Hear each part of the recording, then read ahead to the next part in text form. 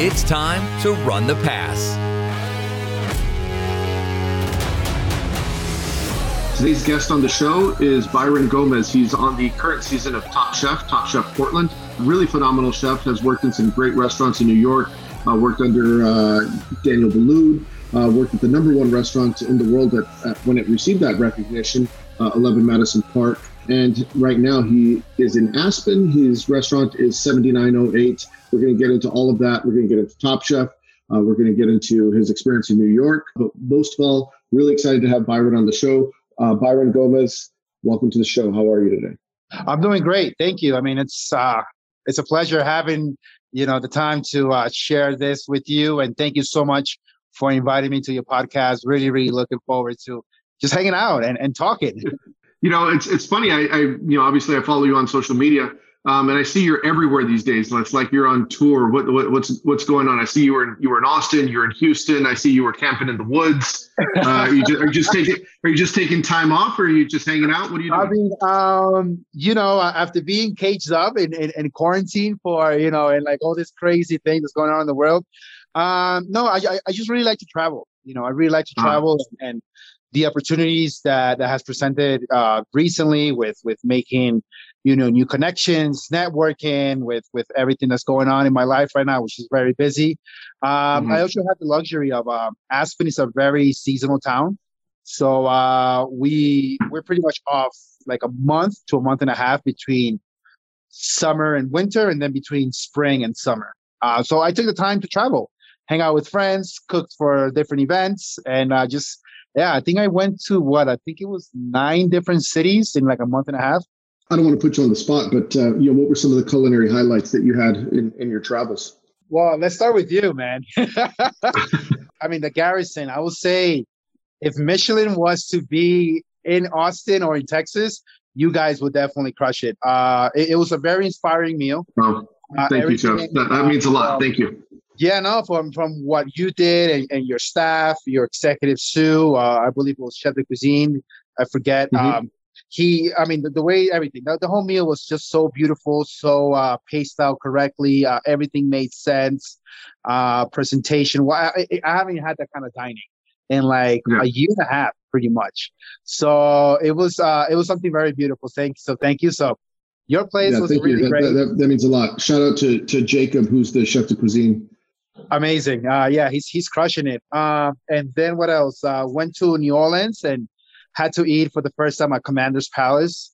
I mean, it's such a staple and such a well-respected establishment within the community, the industry, and worldwide, I would say. So had the turtle soup, which they told me was like must-have. Really good. Obviously the gumbo and everything. The service was really amazing. So had a really good time there. Then where else? Went to. You were in Houston. I saw you were in Houston. Yes, visited an old friend of mine that we used to work together. Actually, Andre Natera was my executive chef when I was at Cafe Boulud after Gavin Kaysen left. And it was just so awesome seeing him and seeing some of the staff that were with him that I know from Cafe Boulud. He's doing some amazing things in Houston. So if anyone is local from out there, go check him out. And then where else? I went to, Saison over in San Francisco. Had a few buddies who actually, Richard Lee is the chef de cuisine there now. He took over after Laurent Gras. And then there was like 3 or 4 cooks, some sous chefs that I worked with at 11 Madison Park. So again, they're crushing it. Really, really amazing. I kind of, and then everywhere in between, different spots. So it was a good tour. So Laurent Gras, people that don't know who he is, he's a legendary chef, by the way. I ate at L2O just after he left, and Matthew Kirkley had taken over L2O in Chicago. So this was right when it got 3 Michelin stars, and then Matthew Kirkley took over. But I remember getting a tour of the kitchen in L2O by Chef Kirkley, and there was these black silicone mats on all the kitchen counters over all the stainless, and I couldn't figure out what it was, and I was like, what is this? It was really interesting. And so I didn't ask at the time, But years later, I asked someone who worked in that kitchen, and they said it was because he didn't like noise of pots and pans, and he wanted to just have. So when you put a pot down, you could put a pot down on any surface, and it was silent. Wow. I was like, okay. Whether that's true or not, I don't know. But I thought, okay, that's detail, right? That's pretty cool. I thought it was a cool story. Well, I don't know if it's true or not. Working at 11 Madison Park, we kind of deal with almost like the same culture. So I believe it. Yeah. Yeah, I thought that was a pretty cool story. Hopefully someone listening can verify if that's true or not. But Chef, I want to talk about you. Let's get a little bit into your background and how you started cooking, cool. In the early days. Tell us about your first job and breaking into the industry. I mean, my first job, I was 14? I was 15 years old. It was a summer job. I wasn't doing anything around the house, and a family member approached my parents and like, hey, I need some help, and does Byron want to work? And I was like, yeah, sure, why not? Let's give it a shot. So my first job was at a very famous restaurant called Burger King. That's where kind of, it all went downhill after that. You started at the top. At the top. Exactly. I mean, world renowned, anything past that, it's very hard to beat. So it pretty much started, I was a front cashier, and then kind of didn't really understand how people have a hard time ordering off the menu that's been there for like 50 years and it hasn't changed. So I'm like, okay. And then they put me on drive-through. As a young kid, I thought like I knew everything. And that was hard, the multitasking, like listening on the mic, taking the order, doing the drinks, making change, talking in the window, punching in the order. And I was like, this is a little bit too much for me. And one day a guy called out sick in the kitchen. And I always tell the story. They asked me to kind of help out with prep, but I really couldn't work service because I wasn't 18, according to corporate policies. So they had me kind of like doing prep. And I remember putting this tomato on this like device that had like 4 feet pretty much, and like a little basket with blades. And you pull a lever and it pushes the tomato to the blades, and like this perfect tomatoes. And I was like a 15-year-old, I was like, this is great. These toys are amazing. And I'm actually cooking. I wasn't cooking at all. I was just kind of making perfect tomatoes. And then they kind of like let me work the assembly line a little bit. And I really, really dug it. Did that for that summer. Then went back to high school. The next year, my next job was TGI Fridays, another very famous restaurant. I don't even know if there's TGI Fridays around. I know there's Applebee's is around, but TGI Fridays, I don't even know those things are around. I don't know if they still exist. I hope so. God, I miss TGI Fridays. I know, right? You need to put that on your next food tour when you're going around the world. Exactly. So, I kind of worked up the ranks there. And I remember this one incident. I was there for a year. I started as the prep cook. Then I went over to appetizers. Did a little bit of serving shifts just because I wanted to really get involved in the whole industry and the business aspect of the restaurant. And then my last station was pretty much the grill station, like the high station. And I had moved up the ranks very, very fast. And there was an incident with a guy that we were doing shift change, and I was changing his hotel pants, like just changing his flat iron steaks because they were all like, bloody, whatever, from the lunch service. Set up his station, and he just came in a bad mood, and he really got upset, and we got into like an altercation. He like slammed. I was holding a hotel pan full of steaks. He slammed it on the floor. I dropped it, and then he kicked it, and the edge of the hotel pan like cut my chin. And then he's like, I remember the words vividly. He's like, "You think you could come here and like take my job?" I was like, "Dude, this is not about that. I'm just changing your station, this and that." And he's like, "You will never be anything above a line cook." And I was like, I took that very deep inside of me. I took that to the heart. And I was like, okay, I'm gonna prove you wrong, bro. I'm gonna prove you wrong. And that incident kind of like really lit up a fire in me. And my situation at the moment, also my legal status, which we'll talk about later, my immigration status, I had no choice. At this point was either a factory job, 9 to 5, or kind of venture out there and see what else was out there. I couldn't go to culinary school because of my immigration status. I had to pretty much pay twice as much tuition. I couldn't go to college. And seeing my sisters, my sister is 2 years older than me, and she was national honor roll. and she was getting offers all these scholarships, but because again our immigration status, she couldn't proceed, her studies. And I was like, okay, I got to do something with myself. I'm pretty good with my hands. I kind of like this whole cooking gig situation, and it's gotten better and better location wise and knowledge. And I just really engulfed myself in culinary arts. I set myself some goals. I moved out to New York City. I started working at Michelin starter restaurants, and pretty much did it all. Did the whole rounds, even to like working at a #1 restaurant in the world. So I think I proved that guy wrong from back in the day. It's amazing how these small moments can really transform you for the rest of your life. And my situation was similar to yours. I was working in a bakery, and I got demoted to dishwasher because they thought I wasn't good enough. I was a 17-year-old kid, and they said, you're just not good enough. This isn't for you. So they demoted me to dishwasher. And I just remember thinking, one day you'll be sorry. I'm going to come back and fire all of you. Exactly. Yeah. Obviously I never did that, but that was my motivation, to prove to them that I was more than what they thought I was. I mean, I think it speaks volumes about our character. At that point, at that age, we're not exposed to the world. We're just, we're still living with mom and dad. But there are these situations that there's a wide intersection, and it's up to us how we decide to go about it.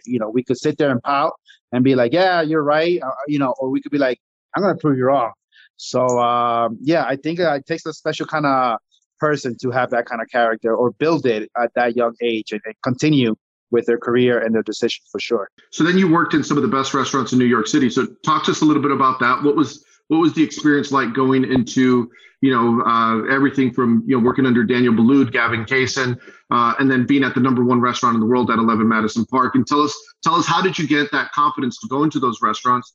And then what was the journey like while you were there? So I was kind of working for mom and pop shops, this and that. And then Daniel Boulud had posted an ad. And I kind of follow him through cookbooks and YouTube and whatnot. And then I was like, all right, well, I really want to work for this guy because he's like an OG. Let me see and I submitted my application, but always doubted myself. Just because, you're young, you don't think you have what it takes. And I was like, well, I never went to culinary school. I don't really have the kind of cuisine or finesse that, he's looking for his establishments. And this guy has kids from all over the world, some of the best culinary schools in the world, coming in and staging or working a year with him. But I was like, you know what? Let me do it. Let me just throw it out there and see what happens. I got a call back, did my first stage. I didn't even know what a stage was back in the day. So I did my first stage. I went to Bar Boulud, huge restaurant. And I was like, this is the first time I stepped into a brigade that was this big, this well-composed. It was a well-oiled machine. And I guess I nailed it. And they called me back and they're like, well, Daniel Boulud is opening 2 places. He's opening a Pizzeria Boulud on the same corner, and Boulud Sud, his Mediterranean concept. So it was like pretty much 3 restaurants in one corner on 64th and Broadway, right across the street from Lincoln Center, the Opera House in New York City. So started working there and opened the restaurants. Crazy experience. Never opened a restaurant to that magnitude and that caliber. It taught me a lot. And then I went out to work to DBGB, which it was his like burger sausage joint downtown in Bowery. And then after working for 2 years in the company, I was like, I think I'm ready for my first Michelin experience. And that's when I went to work at Cafe Boulud. At the time, it was Garrison, which Garrison to me, obviously, is a huge mentor, an idol that I even till now, I still look up to. Any advice and things like that, I kind of text Gavin and he always guides me with the best advice. And at that time, Gavin is very involved with Bocuse d'Or, and he was the coach for the U.S. team. And we would like share stories. He would tell us things like during service, like his training and everything. And that was very inspirational. So I did my first star Michelin. I worked for Daniel Boulud, 5 years? And I would say Café Boulud was my culinary school.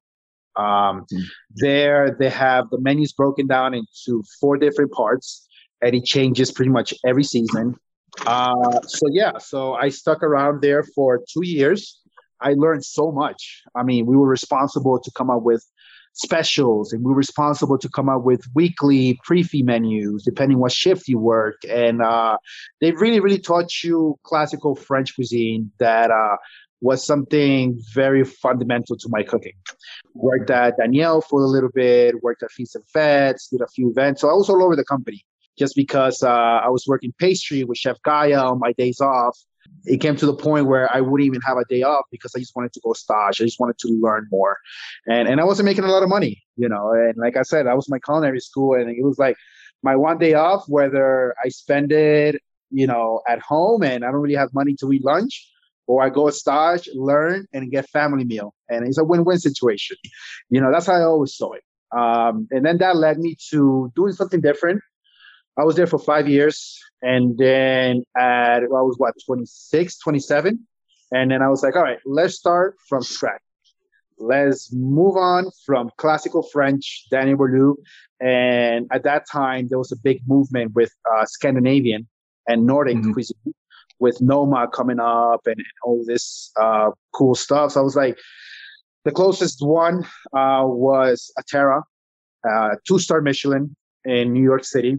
And Ronnie Ember had taken over. He came from Denmark and taken over. And I was like, all right, I did a 1-star. Now let me do a 2-star. What year was this that you were working there? This was around 2015, 16. So for people that might not know, the Nordic movement at this time, it's the biggest movement in culinary that we've seen in about 10 years since the Spanish came in. And exactly. So working in a restaurant like that you are, especially because there wasn't a lot of that in the United States at the time. No, not at all. Yeah. If any. So this is like a world-class experience for people that don't know. I'm sure there was a line to get into a restaurant like that.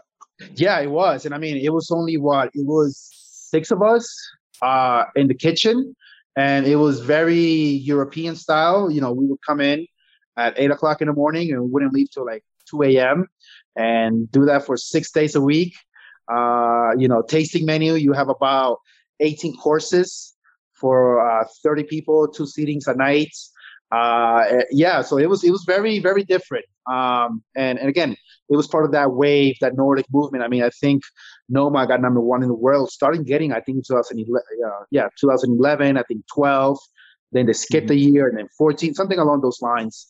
So I was, you know, part of learning something new that was getting brought to the United States, and really no one else was doing it. I was there for about a year and a half. It was amazing. And then I was like, okay, now it's time for my next move. What's next? I'd done classical French already. So let's shoot for a 3-star Michelin. But I was like, do I go to John George? Do I go to Le Bernardin? The only places that had 3 stars at that time was either Masa, but I'm like, I'm not Japanese, and I don't think they're going to set me there. And it was 11 Madison Park. 11 Madison Park was, I would say, a cross between New American and seasonal and very New York and, you know, European French techniques. I was like, and not only the kitchen was 11 Madison Park very known for, but also for the service style with Will Guidara. I mean, such an inspirational human being. And to be working with him, it was something that really marked my life, that even I still kind of do things, try to do things like from that kind of culture, just because it really marked me of how excellent they were. So I got hired to be at 11 Madison Park. And again, you start from the bottom, no matter where have you worked at before. At a 3-star Michelin, most likely you will start as a commis. So I started there for about 2 days, and then moved on to Garde Manger, and then just kind of moved up the ranks.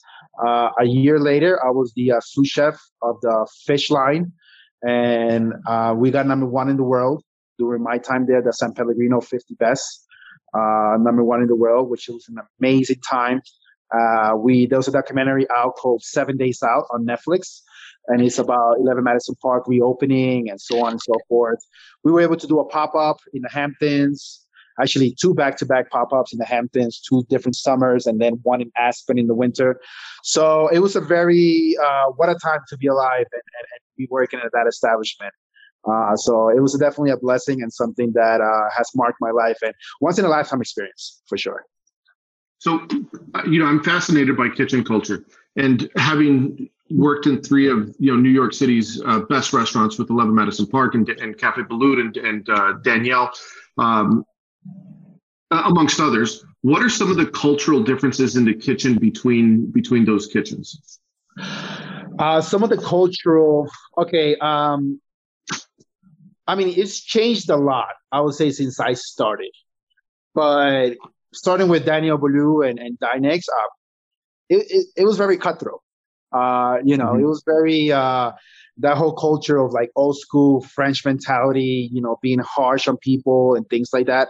I definitely experienced that. But I also think it was important at that time just because you needed to weed out because of the competition. I mean, everybody wants the job. And at the end of the day, there has to be a standard that needs to be upheld by these restaurants. And if you don't cut it, you don't cut it. Simple as that. But once you endure long enough or you're there long enough, like you're part of the family, which is really, really amazing. So I guess it's like the army or anything like that. If it's worth it, you'll put in your time and they will give back to you, which is really, really awesome. There's an initiation period, pretty much. Exactly. There's an initiation period. Yeah. It's very, I guess so. Yeah, you could narrow it down to that. Then working, so it was very chaotic. A lot of stuff going on, but you still had to focus. And then going to Atera, extremely quiet. Just 6 people in the kitchen, everybody focused. Very, very long hours. So that was just something very, very different. A little bit more finesse, just because you're not doing that many people as sitting at one time. So there's a little bit more technicality to it. There's a little bit more technique and plating. So Daniel Boulud pretty much taught me how to cook. Atera taught me how to plate. And then I brought those two things over to 11 Madison Park. And then 11 Madison Park, it's a quiet kitchen, a silent kitchen, but it's something that I actually really like. Here at 7908 in Aspen, during prep time, we play music, we'll chat, this and that, get our job done. But once service comes around, all you hear is the ticket machine and pretty much my voice and the cooks calling back and so it's nice. And it keeps them more focused, which I find very, very soothing, especially during service. But also the one thing that I find that I realize everywhere I've worked is like, you're part of this big family, no matter where you work, no matter where you're at, no matter if you haven't, let's take you and I, we've never met before. And here we are doing something together just because we know the industry and we work at places that we really care for. So being part of this family in the hospitality business worldwide, it pays off. And we'll do it for passion. And that's a beautiful thing. We all are artists in our own ways, and we'll express ourselves different ways. But I think what brings us happiness is seeing someone else smile and be able to mentor someone else. Yeah, those are all very good points. So you talk about the different, almost the mindset that you need to have going into these kitchens. If you were given to give advice to a young chef that was going to go work at one of these 3 restaurants, and it doesn't matter which one, but what type of advice would you give someone that has never worked in that type of environment and they were going into that environment for the first time? What would be the keys to success? So there's 2 ways that I look at it. It's an outer experiences and inner experiences type of thing. So the outer ones, just get ready to be very, very physically demanding. It's a standard, like I said, that they hold, and it's something that once you learn it and you endure it, you'll build such a thick skin that your confidence will take you anywhere and just kind of going through that boot camp situation. So, long hours, your feet are going to hurt, things like that. So that's the outer situation. Then the inner is, I was listening to a little interview, and it was with Jay-Z, one of my favorite hip hop artists. And he said something along the lines of it's not about the success and being famous. It's about knowing that you have a God-given talent and being able to express yourself through that. Cooking is very much like it. There are people who could cook, and there are people that obviously cannot cook. But you need to start finding out. You need to start in the kitchen to see where you fit. There's some people that are really good with the dining room situations. That's something that I'm not. I wish I could dress up like a sommelier, and in a suit and a tie and like have all these beautiful words and this posture. I know about wine. That's like so romantic to me. I don't. I belong in the kitchen, but just knowing that it's not about the fame and just putting your time. And if it's really something that interests you, it will pay off eventually. But you have to put in the time. And I mean, now I could say, because I guess I pay my dues and my career has taken me elsewhere, but everybody gets to whatever point it needs to get different ways. You can't be copying other people. You start learning a lot about yourself, about what kind of food you like to do, what kind of ingredients you like to use, what techniques suit you best. And it's like a little teenager kind of going through junior high and high school. You hang out with this group. No, I don't like this group anymore. You go hang out with these people. Eventually you find out who you are. But it takes about 10 to 15 years to be like, okay, this is the kind of chef that I am. So just keeping a positive and humble attitude, ego, leave it at the door, and just very, very receptive of criticism, whether it is positive or negative, is definitely there to help you out. So, I kind of want to talk a little bit about your current project in Aspen. I know you have the supper club. Tell people a little bit about that. For people that don't know what a supper club is, can you kind of also explain what that concept is? Yeah, so I took over this project about a year and a half ago. This project is 2.5 years old. So I took it about a year later. So it's a supper club. So pretty much we're taking the idea of back in the day, places like the Morocco Club, Copacabana, places that have kind of died down. But it works very well here in Aspen, especially in the winter, just because our motto here at 7908 is eat, drink, and dance. So pretty much you come in and you have dinner, and it's a fine dining experience. We have a master sommelier on staff. Our cocktail program is really, really amazing, from presentation to taste to how innovative it is to how much it changes. So you're having a good meal and it's like a handoff. Then that gets handed off to the bar, and the cocktail program is great. Then that gets handed off to the wine program. I mean, we have, like I said, a master sommelier. So he takes care of all the beautiful pairings. And then you decide to stay around long enough, and then it turns into a fancy lounge club type of atmosphere. We have a world-renowned DJ who's our resident DJ. And, he plays some great tunes. I mean, we've had people from Paris Hilton to Diplo, the DJ Diplo, to come over. A lot of athletes and the who's who pretty much that come here to Aspen kind of come to 7908 and have the party. We have our rooms are separated. We have 2 rooms that are accessible by stairs. One of them is called the lounge. The other one is the dining room plus the bar. So both rooms have a different feel to them. So it's a place that you can literally spend 6-7 hours and in the same place and do different things and not even realize how much time has gone by. That sounds cool. Let's talk about the food there. Do you have like a specific formula that you use when writing menus? So a lot of R&D goes into it. So I change my menus seasonally. So there's 2 seasons that we work here. We work in the summer that starts early June until pretty much mid-October. Then we close down because the whole town pretty much shuts down. And then we open back again in the winter, early December, till pretty much when the snow finishes and they close down the mountains, which is mid-April.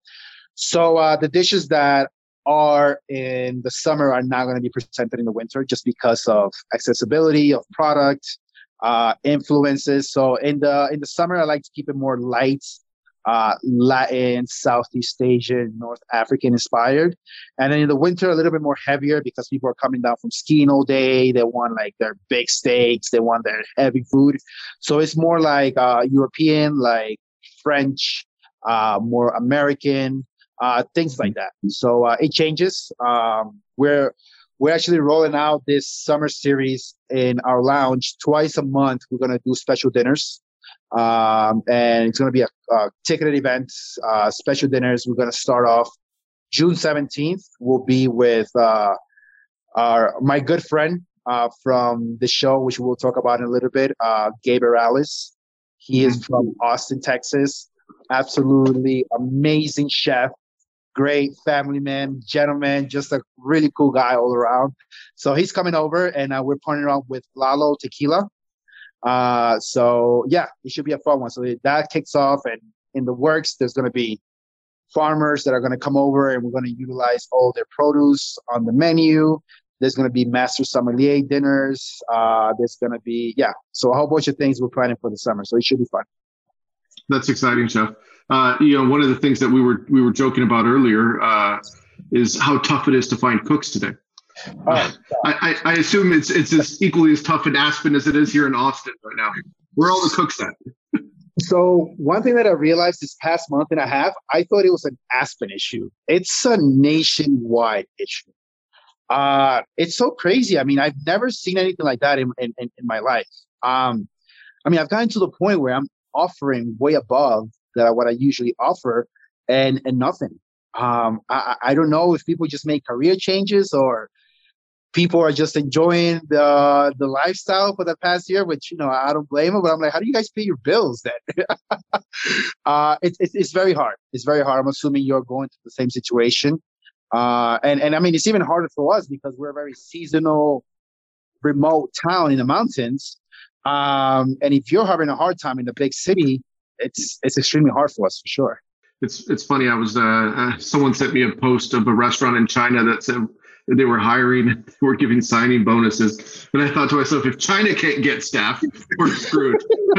if they can't find cooks in China, we're in big trouble. Yeah, I mean, I had to kind of pivot a little bit from the kickoff menu that we're featuring, just because I don't want to overwhelm my guys and just kind of like, not drop the standard. But it's not something that I want to start with. But I mean, it's still really, really good dishes. But we kind of have to start introducing them slowly as we get staff, and hopefully things change it in a month from now or 2 months. And Chef, I just kind of want to pivot just a little bit and just ask you, so now you're on Top Chef. For people that don't know, they should be watching the current season of Top Chef. It's great. But why did you decide on Top Chef right now in your career?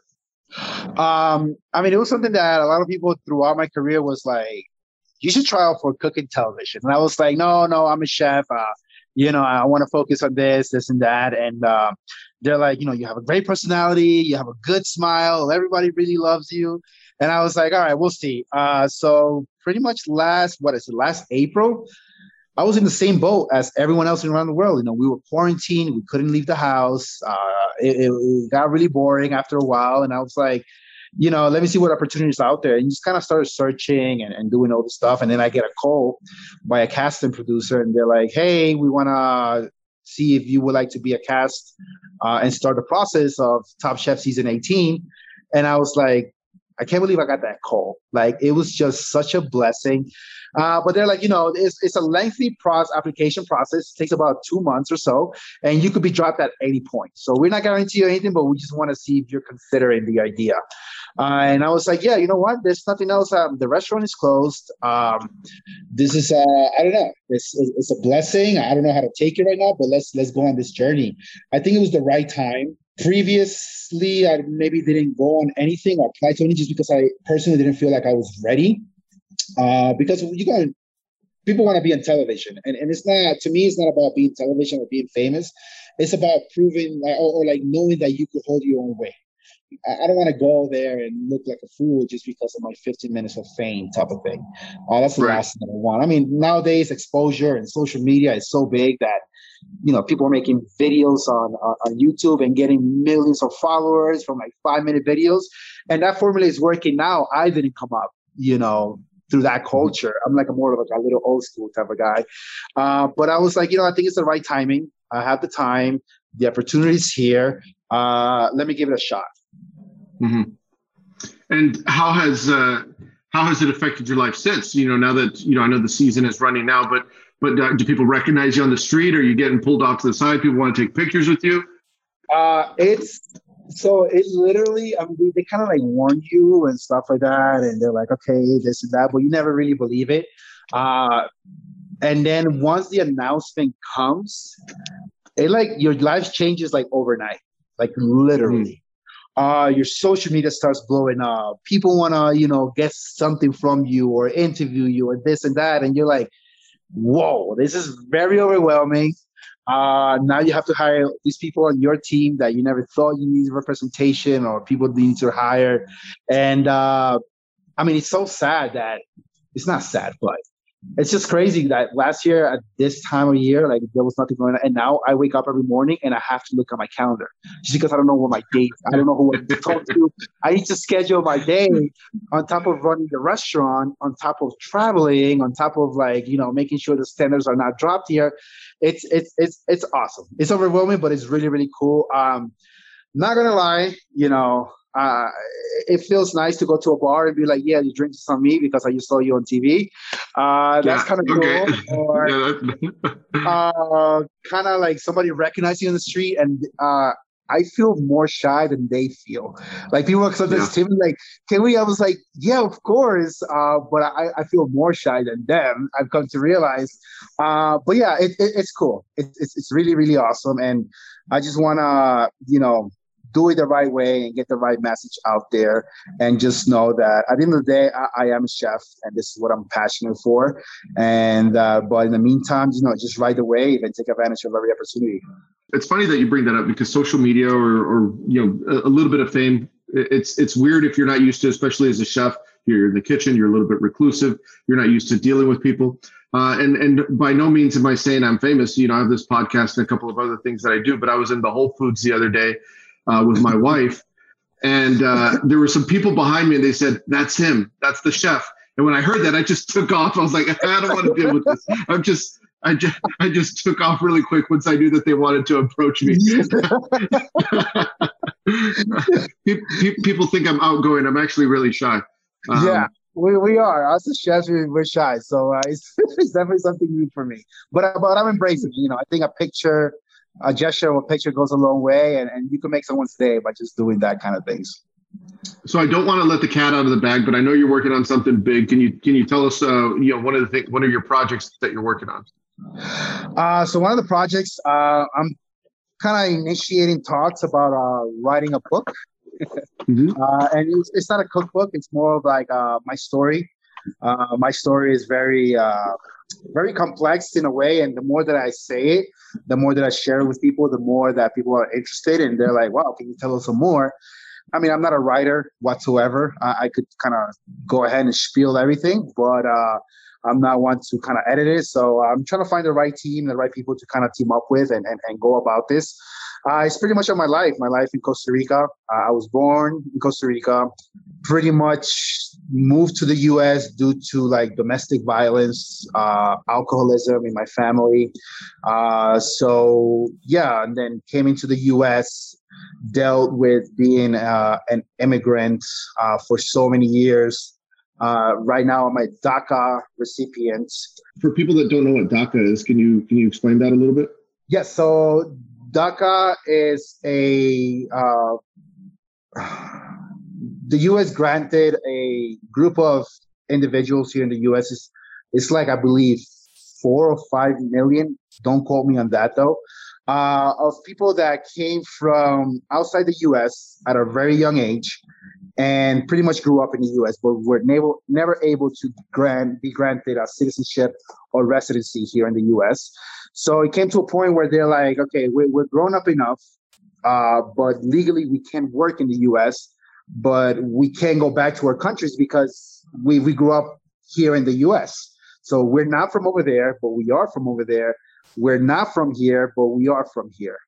So what do we do? So the Obama administration pretty much passed this law about DACA, and what they do is they grant us working permits. So we're able to now go to college. We're able to go to school. We're able to work here legally, which that has opened many doors for me. Now I'm openly about, I could say and share my story instead of kind of hiding behind the veil and being like, we got to stick together as a community, as an immigrant community. We really can't progress because they might deport us. So there's always that fear, which now I'm very open about it. And the last administration kind of wanted to get rid of us. So now you kind of get into politics and all the situations. So there was like an up of like, yeah, we finally got a chance. And then there was like a down of like, what's going to happen tomorrow? And now it's just like at a steady pace, more like a level. We'll see what happens with the current administration. I don't want to get into too many politics, but the opportunities have been better. My life has been better. Unfortunately, I still cannot travel the world. It's something that I've yearned so much throughout my life. It's just getting out there, and I hear all these stories about people being like, oh my God, I just went to Sicily and had the most amazing vacation, or I went to Vietnam and had this amazing food. I yearn to have that. But the beautiful thing is that I could do that through cooking. And I've done that through cooking. I lived and I traveled through cooking. And you might say, hey, that's in your imagination. But guess what? Nobody could take that away from me. And that's the beautiful thing. I've met so many people from across the world. I tasted different foods. And you could see that in my cooking. I take influence from everywhere. And I'm not a really boxed up chef where I'm like, okay, you're from Costa Rica and you only got to do Costa Rican food. No, I grew up in New York. I'm an immigrant. I'm a DACA recipient, and I want to travel the world. And this is all put together on a dish. Here you go. And there's no right or wrong. And that's a beautiful thing, because to me, that's what my America is. So, still working to fix that, and working with a few agencies now to kind of to speak for them and be that, kind of see what this movement is about. So it's something that is very dear to my heart. It's something that is very inspirational, and that I'm hoping that it changes not only for me, but for millions of people here in the U.S. that are in the same situation as me. Well, Chef, that's incredible, and I wish you the best of luck on that. I can't wait to read it. Thank you. And I want to thank you for your time. It was great seeing you again. It was nice to learn a little bit more about your background, get into some of the nitty gritty. The restaurants behind the scenes, and congratulations on all the success with Top Chef. And I know the season's still going. I'm cheering for you. I'm cheering for Gabe. Amazing. both you guys. But we'll talk soon. Thank you again so much. Cool. Thank you so much, Chef. I really appreciate this opportunity, and hopefully it's not the last time. And hopefully we cook together one day. Yeah, that sounds amazing, Chef. I hope so.